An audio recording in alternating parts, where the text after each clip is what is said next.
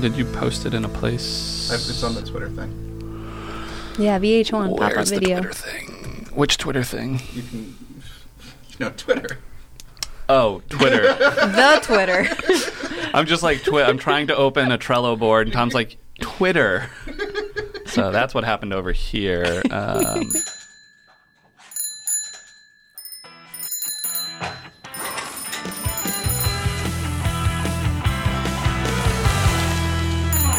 Hello and welcome to another episode of The Bike Shed. I'm Steph. And I'm Chris. And we're developers here at Thoughtbot, hoping to share a few of our adventures with you each week.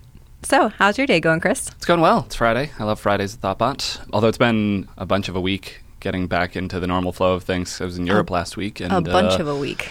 Yeah, time is complicated. I've just been sort of jet lagged all week. And I think finally today I'm feeling vaguely back to normal. What was the time zone difference for where you were?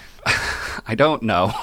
I know that Seattle was 9 hours off, so that means here was 6 hours off. I was trying to talk to someone in Seattle, but it kept being really hard to try and plan with a 9-hour time difference. Yeah. But here is 6 hours earlier, I want to say. Here being Boston, for anyone not in the studio with us. That's a fair point. Call that out for where we are.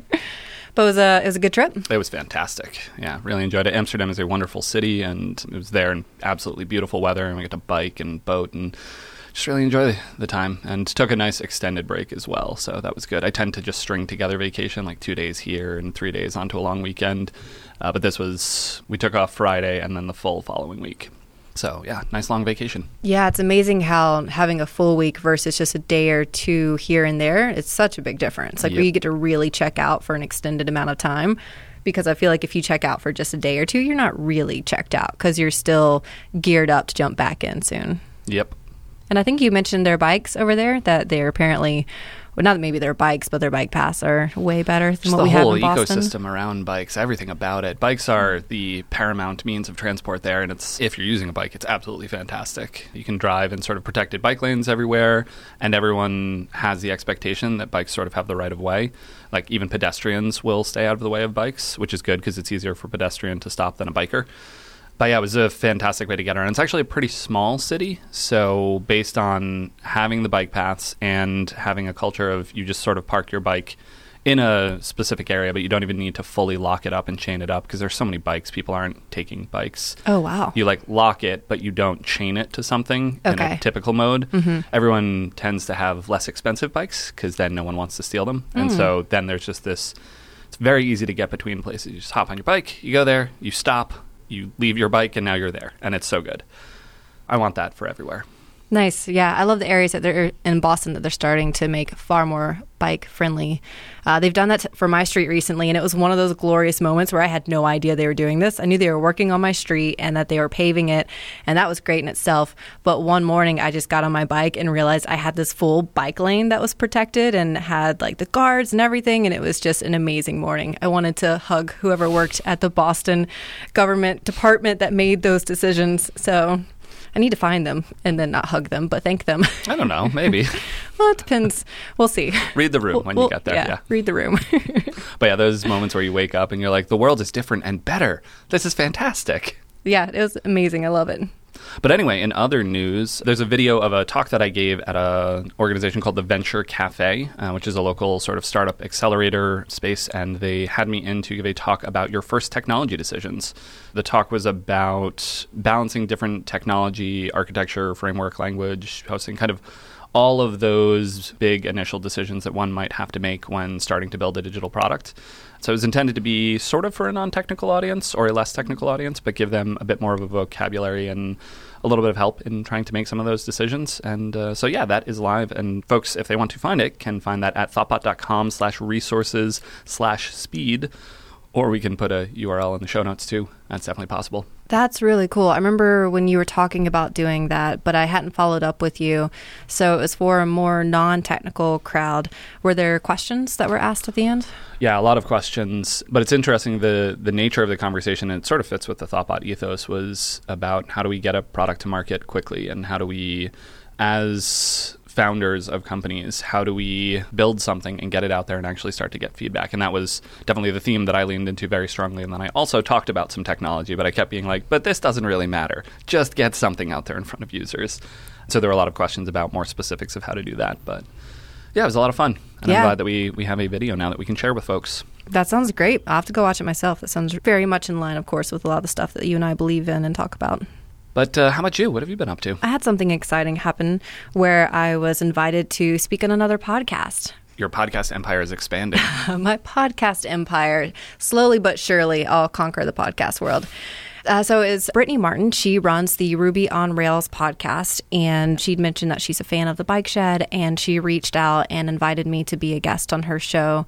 We recorded earlier, and it was fabulous. I loved meeting Brittany. She was wonderful. She was great to talk to. So I really enjoyed that. But that was really nice to have someone else invite me on their podcast. That's only happened once before, where before I joined the Bike Shed and I was working at a different company, there was someone else that I'd met at a meetup who also runs their own podcast. I'll have to remember the name of it because it's been a few years. And then if we want to, we can include that in the show notes, but it's from a while back. But that was a lot of fun and was my first dabbling. So it was just fun to have a second adventure where someone else invited me onto another podcast. And then, well, you invited me to Bike Shed and now Ruby on Rails. So as you mentioned, my empire, it's growing. It is growing. Fantastic. Well, I look forward to listening to that because at this point I'm involved in a lot of your podcast conversations, but I'm excited to hear that one. And I've not actually listened to this is on 5x5, right? It is, yeah. 5x5, Ruby on Rails. I should definitely give the podcast a listen overall, too. So definitely, yeah. If you haven't listened to her podcast, check it out. It's really good. She has a lot of great guests that come on the show. They're usually about 30 minutes long, so they're a great amount of time to listen to while you're commuting. And I've also been discovering her podcast, and she invited me to be on the show. I'd heard of it, but then I started listening to it more actively, and it's great. Highly recommend it.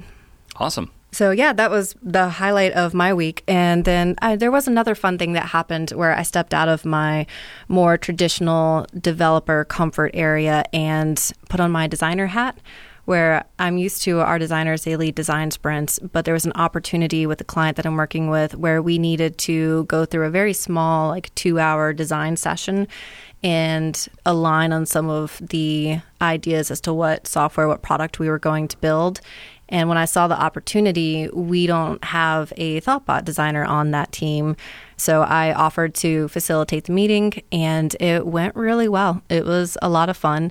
It was trying to accomplish a lot in 2 hours, just because that is a short amount of time to bring a big group together. So to kind of help set the scene, there were about 8 to 10 of us in the room, and we had 2 hours to go through a couple of activities to build a common understanding of the pain points that one team was feeling because we were looking to build an internal admin tool, and build that common understanding and then figure out a problem statement to serve as our North Star, as Jeff Stoles, one of the designers here, likes to call it, as something to keep going back to when we're going through feature ideas and say, well, does it help with the problem statement? Does it address the problem statement?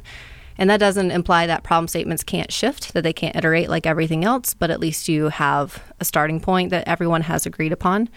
But yeah, I have to give Jeff a huge thank you and shout out, because when this came up, I was very nervous. I wanted to do it, but I didn't know how to do it.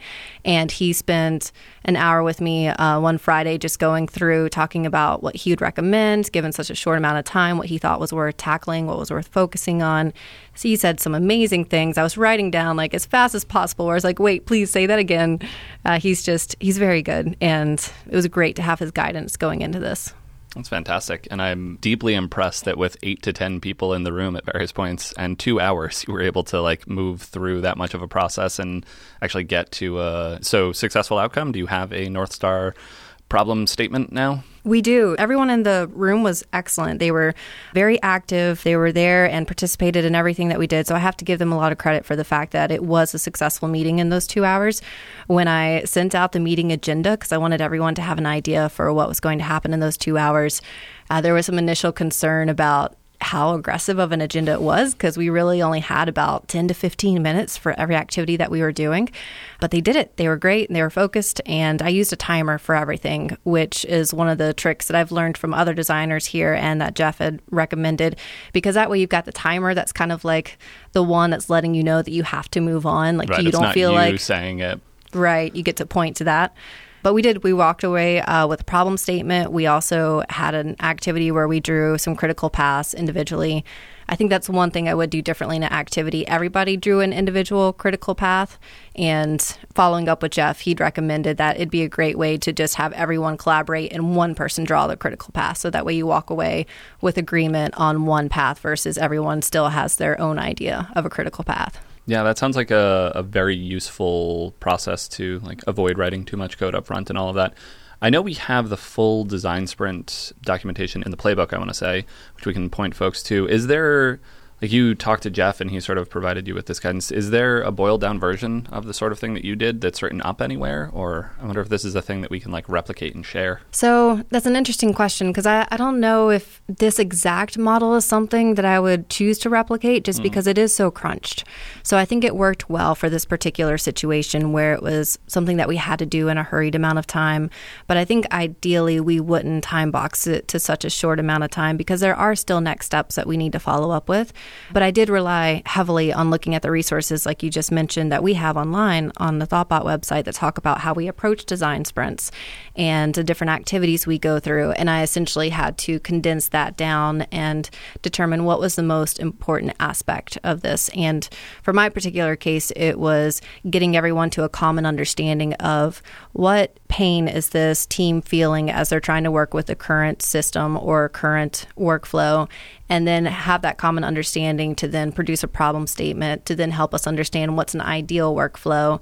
And then the rest of the team could huddle around, focus on what features, what does a MVP look like, and go from there. I really like that you made the MVP of the design sprint process. It's like startup bingo.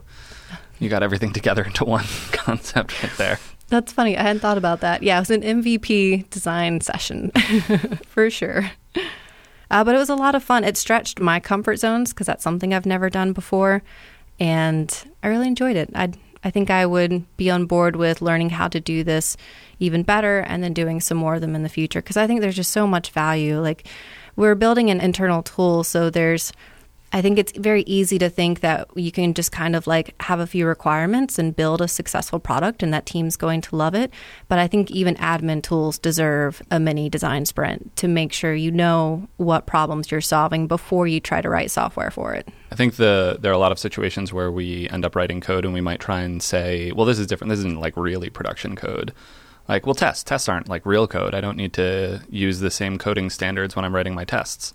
That is not something I believe. That is, in my mind, like tests are incredibly important. I should write them, if anything, to a higher standard, or at least the same standard. In the same way, like admins are absolutely a core user of your application, pretty important one. And the idea that we would use different approaches or different methodologies is interesting at a minimum. And so I like what you're saying of like, let's bring the same thinking and workflow and purposeful process to what we build for admins, because admins matter too. Yeah, well, and it's great because we have direct access to them. Like I think you and I have talked in previous episodes about what a wonderful feeling it is to be able to talk directly to the person using the tool and then get to fulfill that need that they have. And we're in that same situation where we have access to our stakeholders. So why not leverage that? And then we're reducing our risk and our cost of the overall project by first getting together and determining what we're building before we start building. So yeah, that was a lot of fun. It was a really interesting highlight to my week, and I think everyone enjoyed the session. A couple people had mentioned that they really appreciated the meeting, so it made me feel good that something really positive came out of it. So yeah, that was one of the highlights of my week. How about you? It's been a pretty normal week. I think there was one fun conversation that did come up around, occasionally at Thoughtbot we'll talk about having a net negative lines of code. So the idea of your contributions on a project, you've removed as many or more lines as you've added. And so diffs, if you're just changing a line, that's a neutral, but if you're actually removing code. And so it's sort of tongue-in-cheek when we talk about it because, you often have to add code. Like if you have nothing, if you're starting from zero, then you're probably going to have to add some code in order to introduce features. But the longer a system lives on, the higher the likelihood that there's some code that is no longer used, that is, representing a pattern that no longer makes sense or doesn't properly model the domain. So the ability to remove that, we actually really strongly value that because any simplicity that we can add to the code, or to put that differently, any complexity that we can take out of the code, that's a huge win. So there's this bias towards negative lines of code. But I recently, in the code base that I'm working on, there's a good amount of complexity, and every once in a while we end up working on something, a bug or whatever, that takes a while to figure out and then ends up with like a one-line or a one-character fix. But along with that, I just went on an adventure. I just learned a lot about the system in order to find that one line that I needed to change. So I write a commensurate mini blog post in the commit message.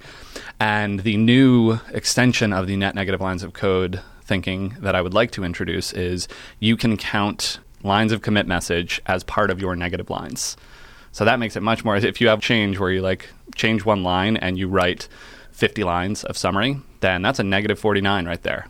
Ooh. Yeah, so that helps. Changing the game. Yes. Although I'm new to this game, because I remember when this topic came up, and it took me a moment to understand the goal, the idea of net negative lines of code, where you look for ways to reduce some of the complexity, but also add the new features that are necessary. Yeah, I think I like it. I'm still thinking through it, but it makes sense. Like, I love the idea of cleaning up and, of course, reducing some of the complexity. Have you found that that's typically how your projects go? Are you able to achieve net negative or come close to it? No, it's almost never a thing. There was one app where I deleted 100,000 lines of code, so that one I was net negative on. I'm sorry, how many lines? 100,000. What did you do? Someone had accidentally committed the entirety of the Ace Editor project. So it's a JavaScript library that provides like a code editor in the browser, but there's a lot of different files and themes and plugins and extensions, and all of it was in public.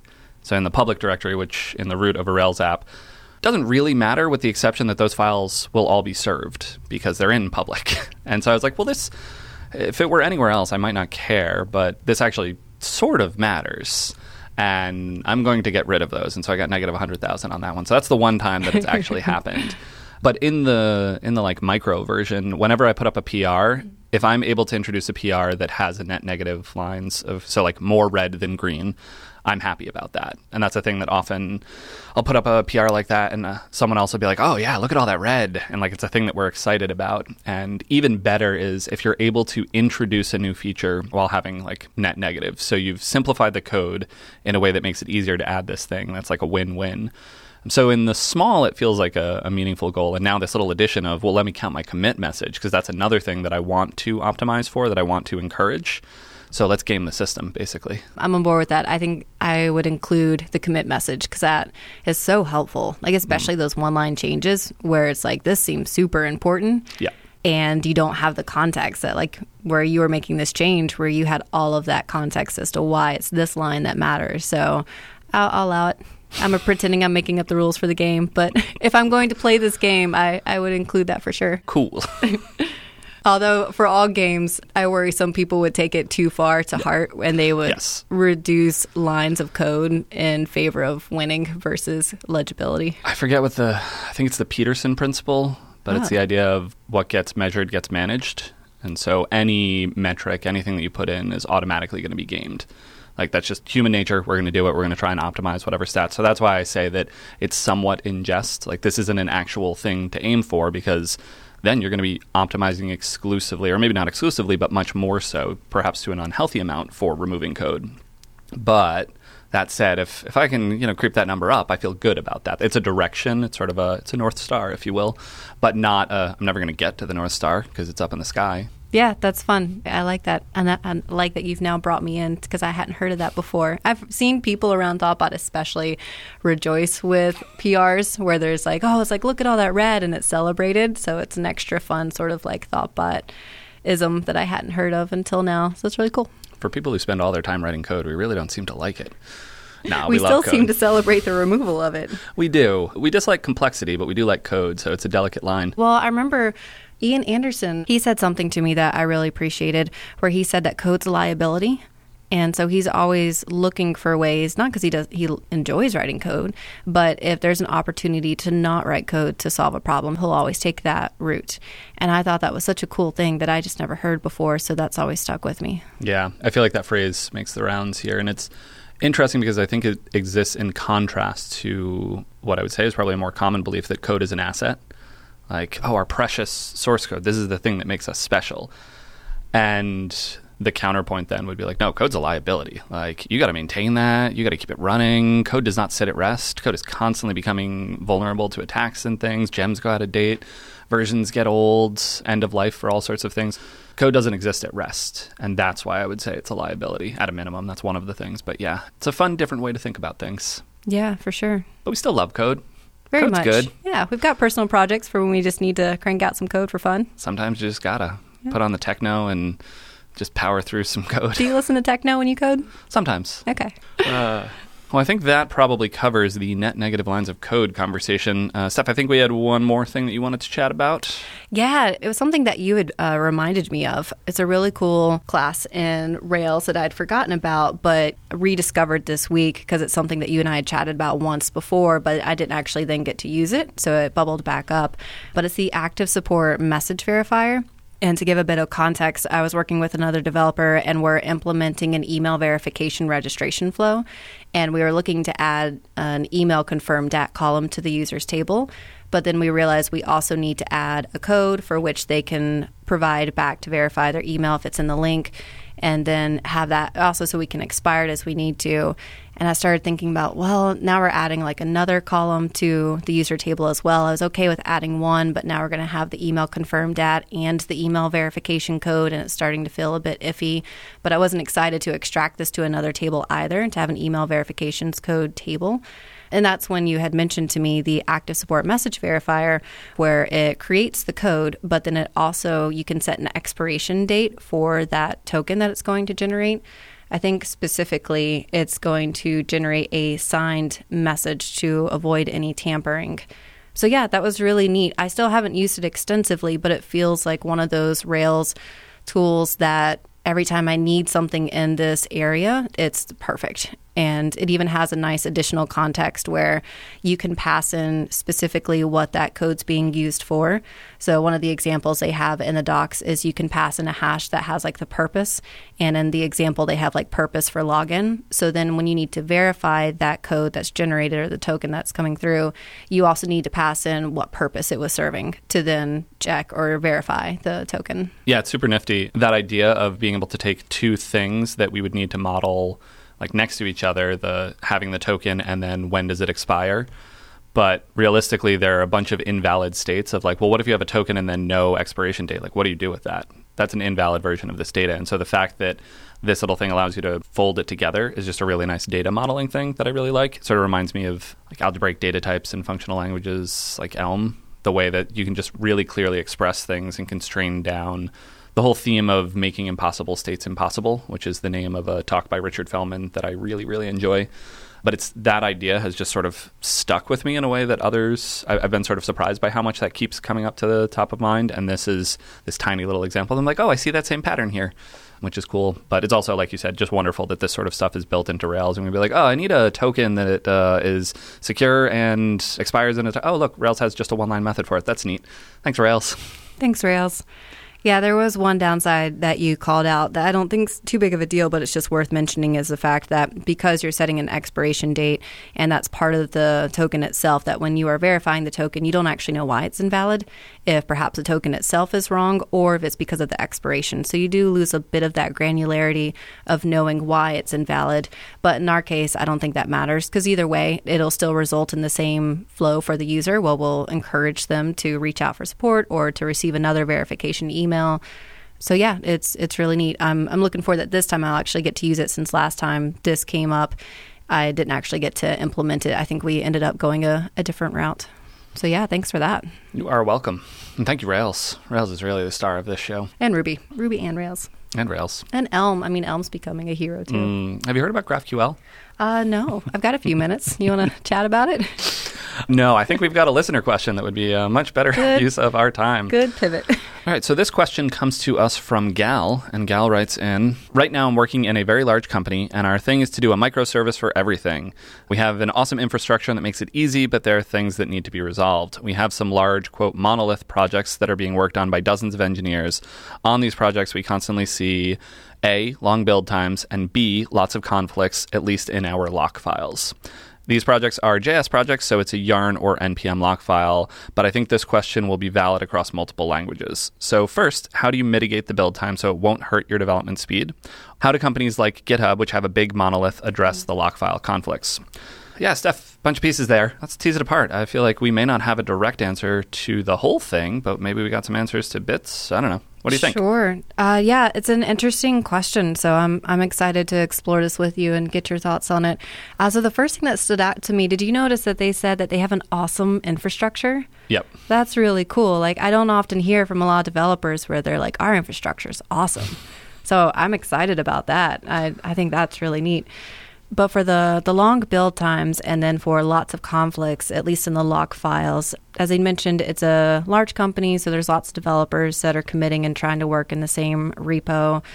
For the build times, I have experienced that where I was working on a larger project. We weren't a giant team, but we started looking for ways to improve the speed of our test was one of the first things that we did, because some of our tests were written a while back, and circling back to them, we could find ways to reduce perhaps our number of database calls. So one concrete example is FactoryBot, where you don't necessarily have to create a record, but you can build a record. So that still gives you the object that you need to work with, but you don't actually have to make that trip to the database. That's one small way or one small win for looking ways to speed up tests. Perhaps there's more feature tests that could be written that would then mitigate, like if you're testing one page, perhaps it's worth collapsing some of those expectations into one test. So you're going through the page once versus separating them out into a bunch of small tests. So then you're loading that page and each test call just to test another expectation. So that's another approach. Also, I've seen companies throw money at this when it comes to just spending more money for Circle or Travis or whichever tool they're using, whichever CI tool, so that way they can run more tests in parallel. Those are my immediate thoughts. What thoughts do you have? Yeah, I agree with everything you said. And in particular, the option of throwing money at it at the end, you kind of smirked as you said that, which I'm the only one who could see. But I think that's a totally reasonable thing to do in a lot of these situations. Like, this is inherent complexity that's going to sneak in. And so I think that's okay, but shouldn't be the first thing that we reach for. So everything that you were talking about trying to reduce build times, that can be great. And so there's some low-hanging things around caching, like are we caching the installation of gems, or if these are JavaScript, then the installation of the NPM packages. That's a thing that ideally can speed things up, and sort of looking at, there's a bunch of steps in a build process, which ones are taking the most time. If it's just tests, then I think a lot of what you were saying of can we reduce how we're running these tests? Can we simplify it? One thing that I've noticed a lot is the use of feature specs, where Vue, or in the case of like a React app, component specs would be perfectly fine. The spec, it's a feature spec that's running JavaScript that boots up the app with a given state and asserts that some content is on the page. And that's it. There's no interaction. There's no exercising. And I've seen test suites where there's many, many of these because they're actually testing the UI entirely through the feature level. But we don't need to do that. Particularly in Rails, we have the ability to do Vue specs. And I've noticed I have an affinity for Vue specs that not everyone seems to share, but they're great. They're like nice little focused in things, and I can test just what I want. Oh, well, I share that affinity. I really like Vue specs, especially because I try to keep my feature specs along the happy path. So Vue specs are where I test the oddities, like what happens when we don't have data, what do we show? To me, that's not a happy path. So I'll keep that out of the feature spec and put that into a Vue spec. And I think any feature spec should be interacting with the page. It shouldn't just be viewing. Like loading and then asserting about the page, to me, is not sufficient to warrant a feature spec. I want to go to a page, do a thing, see that the world changed in a certain way. Another thing that you said that I want to dig into, because I actually had an interesting conversation about it this week, was the idea of having multiple tests that each have a single assertion but actually have the same setup, and you can collapse those together. I am personally a firm believer in same setup, same test. So if it is the identical setup for a test, then put all those assertions together. I almost think of like the assertions as implementation details of how one would know that we're on the correct page. But I've seen cases where like the color and the text of a message are separately tested. And so as a human, I'm looking at the page and I see green, you did a good job. I don't see that as it is green and it has the text, you did a good job. I see, quote, a success message, and then the corollary of the failure message. So that's another way that you can collapse tests together, although that's not shared by everyone, I found. A lot of folks actually firmly lean towards the single assertion per spec. Where do you fall on that spectrum? Because it sounds like you're similar mindset to me, but are you fully in the camp of same setup, same test? I think if you'd asked me a couple years ago, I would have fallen into the camp of single assertion per spec because that feels clean, it feels very focused, and I understand why folks are attracted to that. But over time, I favor the speed of my test more than that sort of single expectation for each test. So I've started to fall into the camp of, as you'd mentioned, as long as it's testing like the same feature and making similar assertions about the state of the world that's changing in that test, then I'm a fan of grouping it together. And I have seen that perhaps be taken a little too far where the test is clicking through multiple pages and then testing a bunch of different areas of the app, and it comes along on the same argument of, well, I didn't want to break this into another test because I'm trying to speed things up and I don't want to have to separate these. But those I would favor having separate. So I think there's a fine line to walk where as long as it feels reasonable that this is a flow the user would go through, let's make multiple assertions so that way we don't have to separate these into tests and have it take longer. But then also make sure that we're still keeping the test focused to like a reasonable user flow that doesn't span across many pages. Then as like a test reader, I'm pretty confused at this point where I've gone halfway down the test and seen 3 expectations, gone down a bit further. I see 4 more expectations, gone down a bit further, and I see another expectation. That starts to feel confusing to me. Yeah, I definitely agree with the exercise, assert a couple times, exercise again, assert a couple times. That is a pattern that I try and avoid. But just to clarify for anyone listening, I said earlier, same setup, same test. But what I meant was same setup and execution. So given the world is in this state and I click the button, as long as all of that's the same and then I'm just asserting on a few things, I will collect those together. But I agree what you're saying about the multiple of them together. So there's one other trick that I've used once before on another project, and I think I've used it on others, but it didn't really stand out to me till now that I'm thinking about it in the context of this question, is setting up tests to actually run linting or RuboCop or some of those processes first. So that way, if it does fail, we're not waiting for like all the tests to run to then have some failure that's based on linting. Like I'd rather know the quick stuff up front if that's what's going to be checked. And then hopefully that would also speed up testing because I'll get to know that sooner versus I imagine like the actual feature specs are going to take a lot longer to run. Yep. Optimize. Early feedback in all things, please. I realize with this question, I'm making the presumption that we're talking about long build times for tests. I'm starting to wonder if I'm misreading this question. Oh, it's quite possible that this is like Babel and other JavaScript compilation. Yeah, I'm not sure how to mitigate that. So there's an aspect of this that has to do, I think, specific to the JavaScript ecosystem because there's such a proliferation of packages in that world. Like a pretty simple app is going to have potentially thousands of dependencies, whereas I think a typical Rails app will have 50 to 100 gems. And those are just fundamentally different sizes. And that's a very complicated thing that like recently we've seen a bunch of security issues related to that where there's just such a surface area to exploit when there's thousands of packages that's a really hard thing to manage. And the same thing is showing up here, like the lock files thrashing in those is an outcome of a little change, just has a bunch of downstream things and then they kind of get in a fight. I don't have a great solution to that, unfortunately.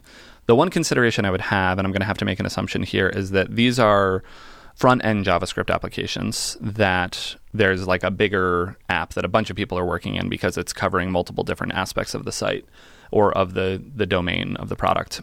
This is actually something I've been coming around to lately. Although I don't really like microservices in the back end, I do increasingly like the idea of splitting up the front end into smaller deployable apps, if you will. So a little like, this is a React app for the admin dashboard. This is a React app for the client dashboard. This is the customer.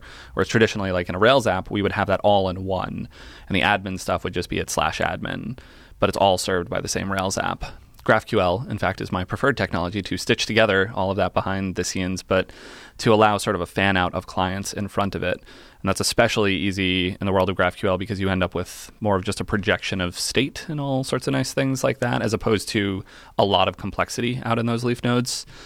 That could mitigate some of these because now you'll have less people working in each of the applications, but there's certainly trade-offs in that because now you've got more things to keep in sync. It's an interesting question because I think, like you said, there's no real great solution for it, but it's going to be a mix of trying different approaches of maybe separating out certain tooling, looking for ways to speed up tests, and then honestly, investing some more financial resources into speeding up the build times because you don't want to slow down your development time because that's also costly.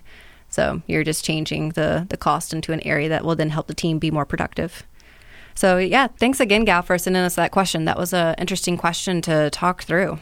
And for anyone out there, we love answering these questions, so please feel free to send us more. You can send us questions on Twitter @_BikeShed, or you can email us questions at host@bikeshed.fm. So on that note, I think we can wrap up. Sounds good. Show notes for this episode can be found at bikeshed.fm. If you've enjoyed this episode or any of our other episodes, you can leave us a rating or review on iTunes or share it on Twitter. If you have any feedback for this or any of our episodes, you can reach us at @_BikeShed or reach me at @SVicari on Twitter. And I'm @Chris Toomey.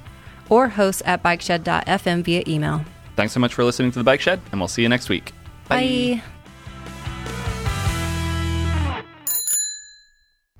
This podcast was brought to you by Thoughtbot. Join our team dedicated to creating products people love to use.